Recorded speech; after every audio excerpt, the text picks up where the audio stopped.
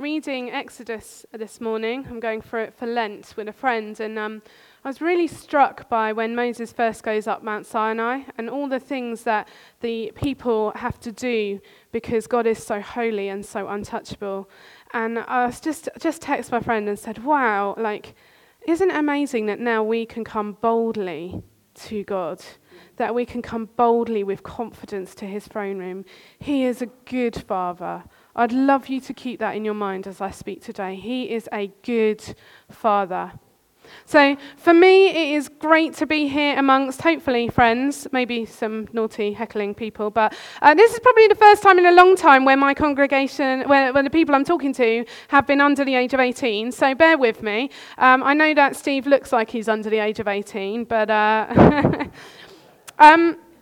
but yeah, so it's great to be here.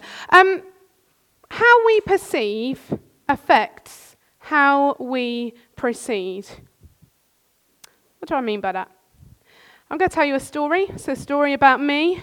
Those of you who are in Archbishops might know the story if you actually listen on a Friday morning, but you know. I may not look like it, but I do frequent the gym every now and again. Try to get it in once a week. And I also have a personal trainer in the gym. And the reason I have that is because if I didn't, I would just walk around the gym for half an hour and not actually do anything and then go home and say I've been to the gym. So I meet with her, and I'll tell you something. If you ever have a personal trainer, don't look at what someone else is doing and go, I could never do that. Because the next week, she'll decide you're going to have a go at doing that. And this is where I found myself with a box in front of me. Now, a box, not a wooden one like that, although you can get them apparently wooden, sort of a box about this sort of size and about this far off the ground. And she said, right, we'll start you low, because the person I'd seen was on a very high box. And she said, all you've got to do is jump with both feet and land on the box with both feet. So you just jump and land, and you're going to do that 10 times and then rest. So I thought, right, great, jump.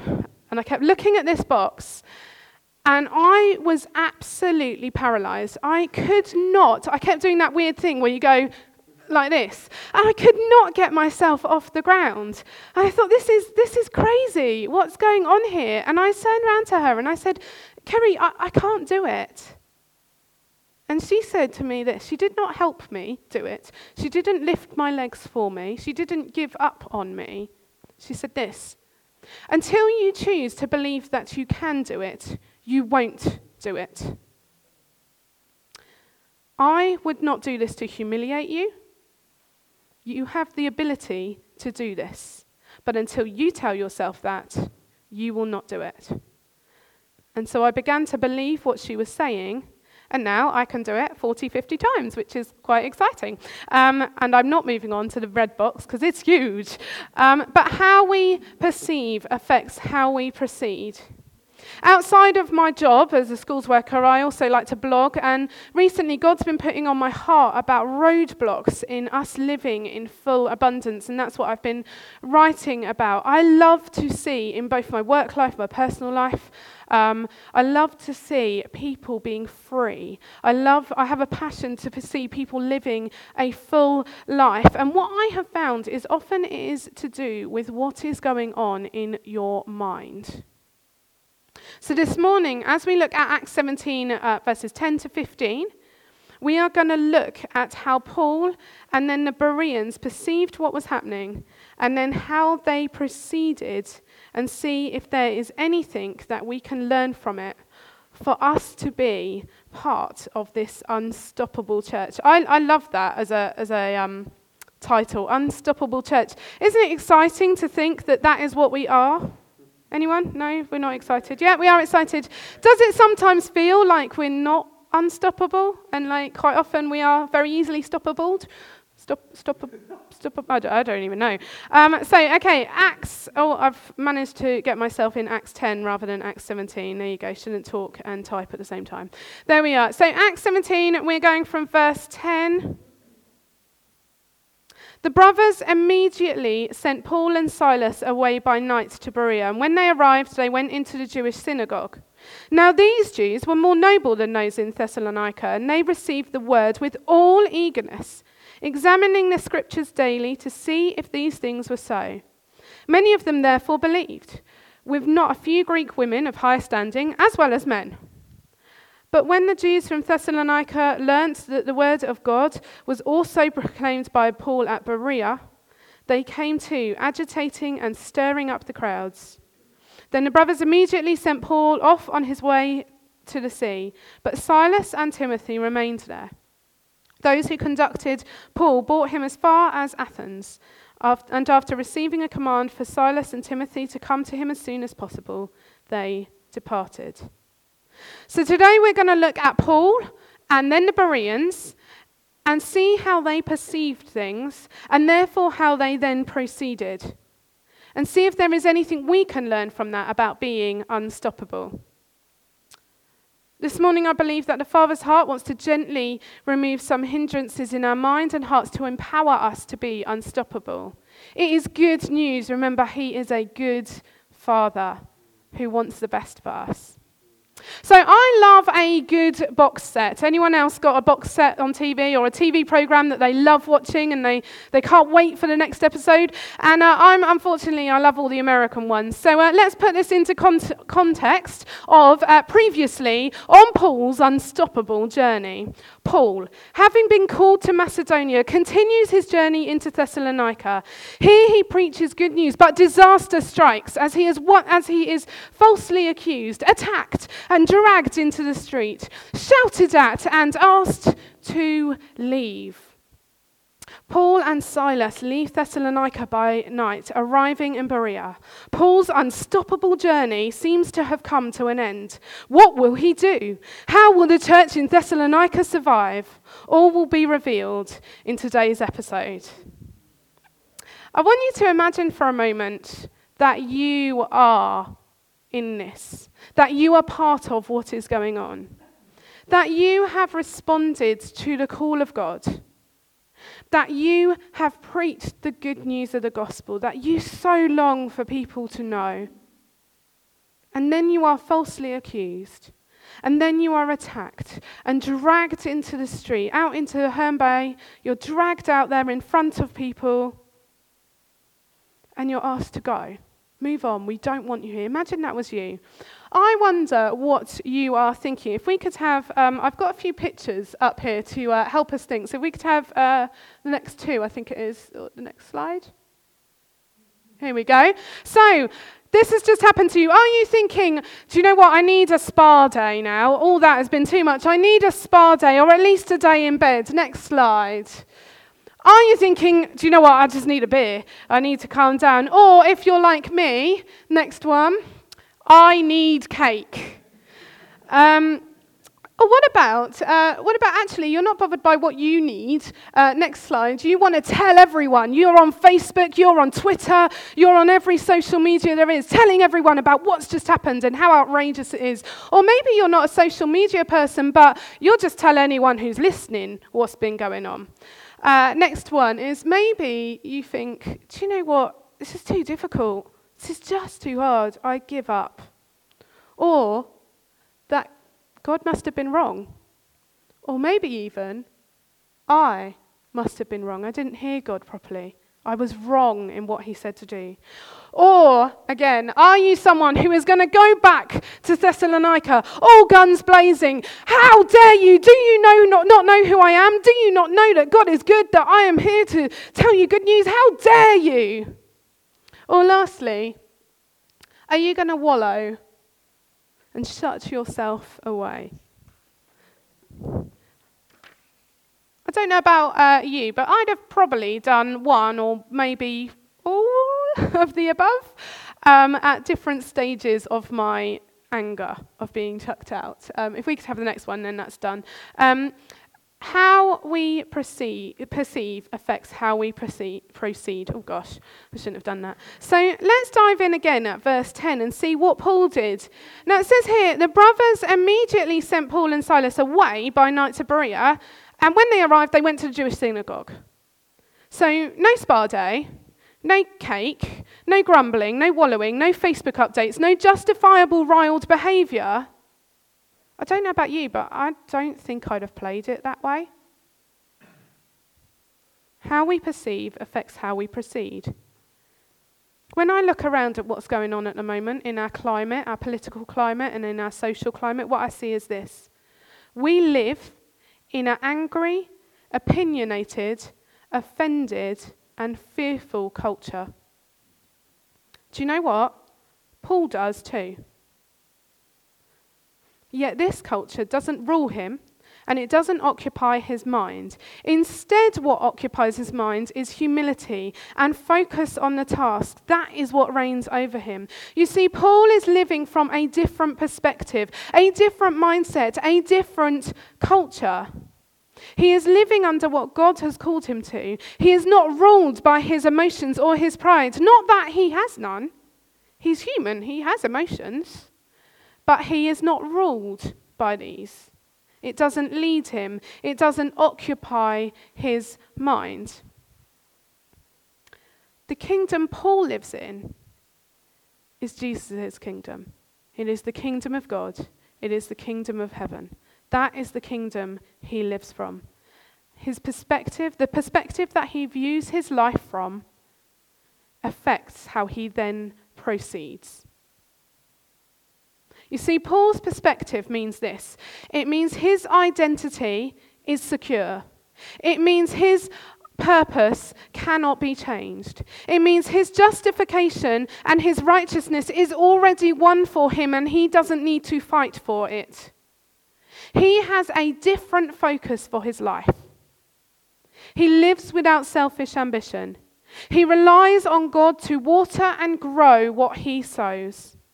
He sees affliction and suffering, but he sees it as character refining.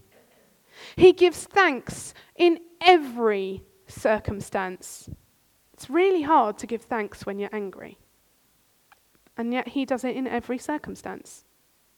He lives as an ambassador of Christ. He walks in the works God has prepared for him, and he believes that God can do abundantly more than he could ever ask or imagine.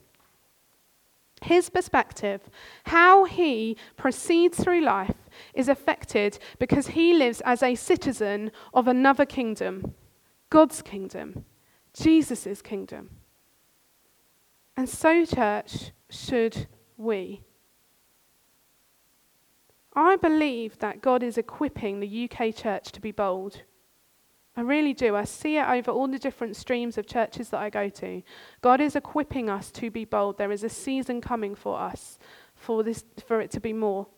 However, with this boldness, and I think John may have said something like this last week, with this boldness will come oppression, will come attack, will come false accusation. How are we going to proceed?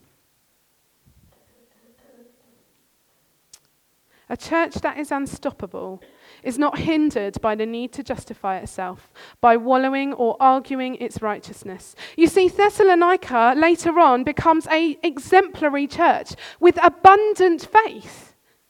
Paul trusted that to God.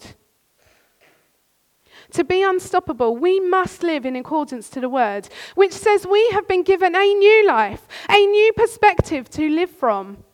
This has been won for us. It is good news. And you know what? We don't even have to try. We don't even have to make it on our own, because God has given us Holy Spirit to empower us to be obedient to the kingdom way.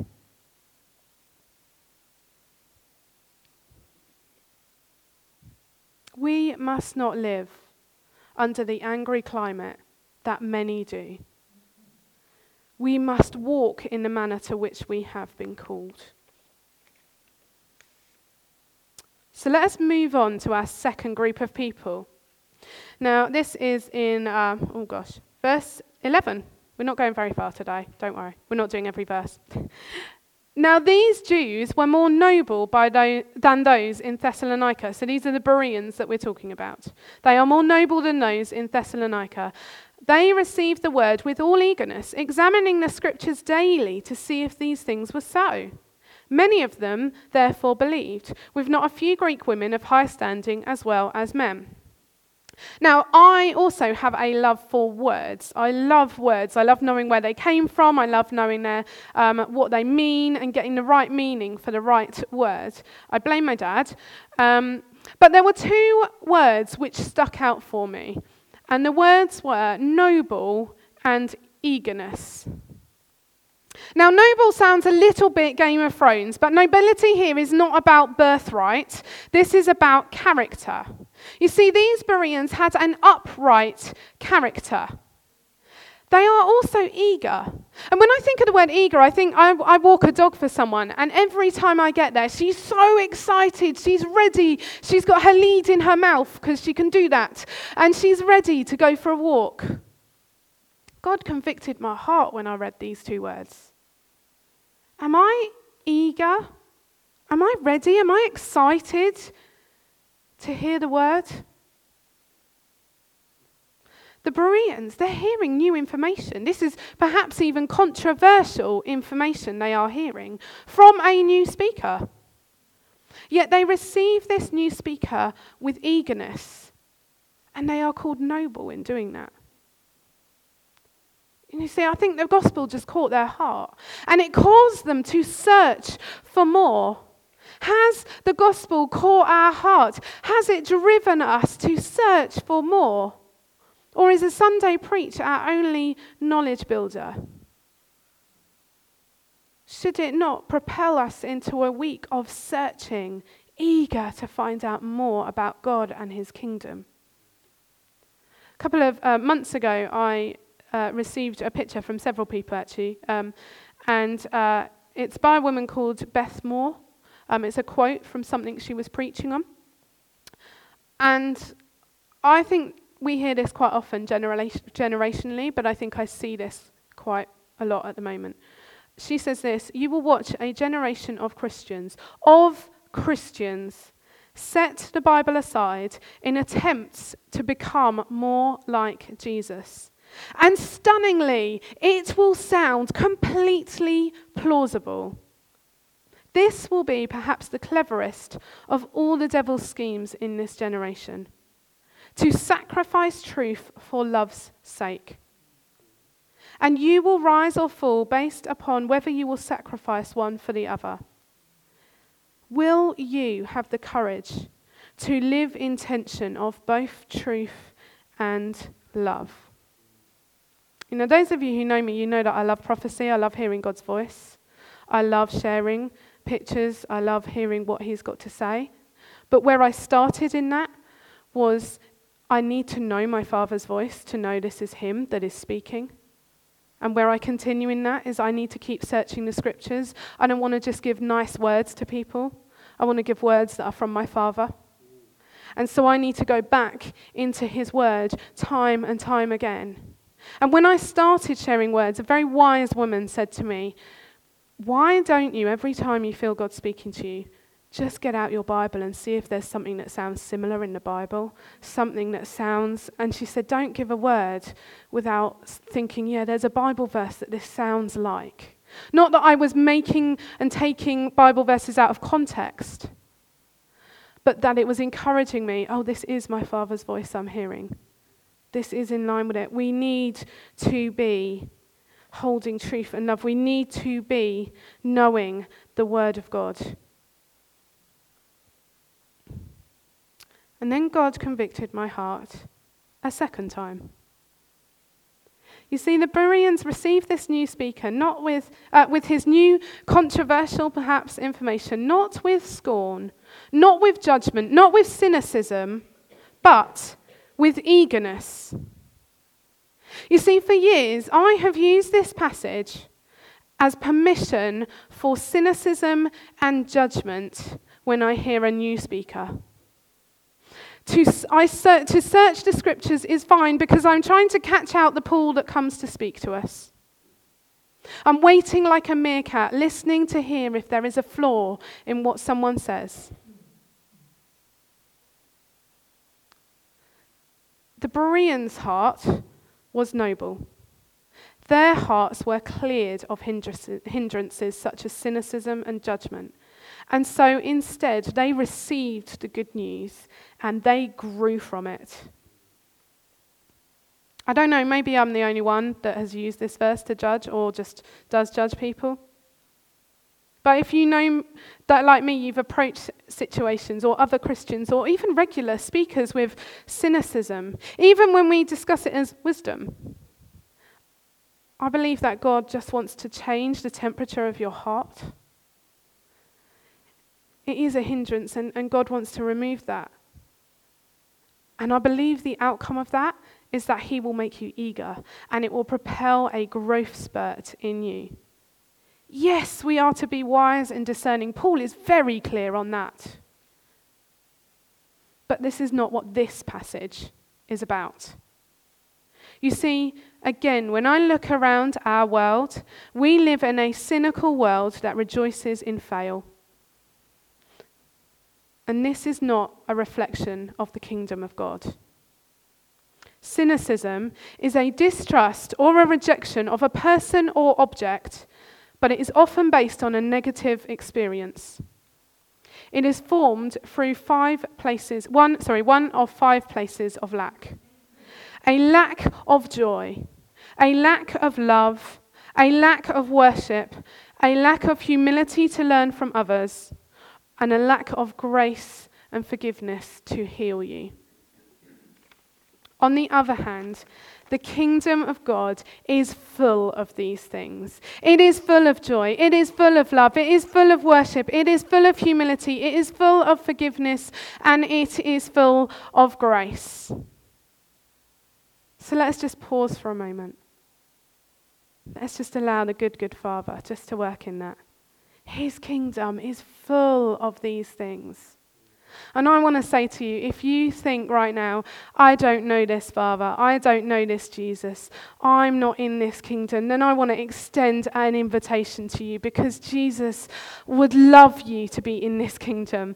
We would love you to be in this kingdom. And I don't know about you, but when I look at the world, I think it lacks joy, it lacks love, it lacks worship, it lacks humility, it lacks forgiveness, it lacks grace. And yet when I think of a world full of those, I think that's the world I want to live in. Oh, that is the world I should be living in and from. So I want to encourage you, if you don't know Jesus, I want to urge you to talk to someone today to find out about this kingdom of joy and love and worship and humility and forgiveness and grace. And for us that do know Jesus, let's let that work in our hearts. That's the kingdom we have been saved to. That is the kingdom that can be reflected from us as we draw near to Jesus, as we draw near. The irony of what Beth is saying, the irony that she spots, is to be more like Jesus is to know the scriptures, to know what is true about our lives now. How we perceive affects how we proceed. An unstoppable church does not allow an angry, cynical world to direct its thinking. Instead, it allows the new man, the new life, the new kingdom that we have been transferred into to reign over it. Paul leaves Berea in much of the same circumstances that he arrives. Only this time he's without Silas, who stays for a while. And he goes on to Athens. And in the next chapter, sorry if I'm stealing someone's part, in the next chapter we see Silas and Timothy catch up with him. And when they meet him, he is described as this: occupied with the gospel. Let us be occupying our minds with the gospel, who we are and whose we are. And our perspective will change how we perceive, should not have put too many P's in this. Our perspective will change how we proceed and how we grow. How do we do that? Just as Paul and the Bereans did, walking by the Spirit, daily examining Scripture, continuing to meet together, putting on the new man of Christ every morning, listening to the Father's voice and not to the world's. Church, this is not a Sunday school answer. This is where power lies. So let us go in the power of Christ, living from his kingdom, and let us be unstoppable.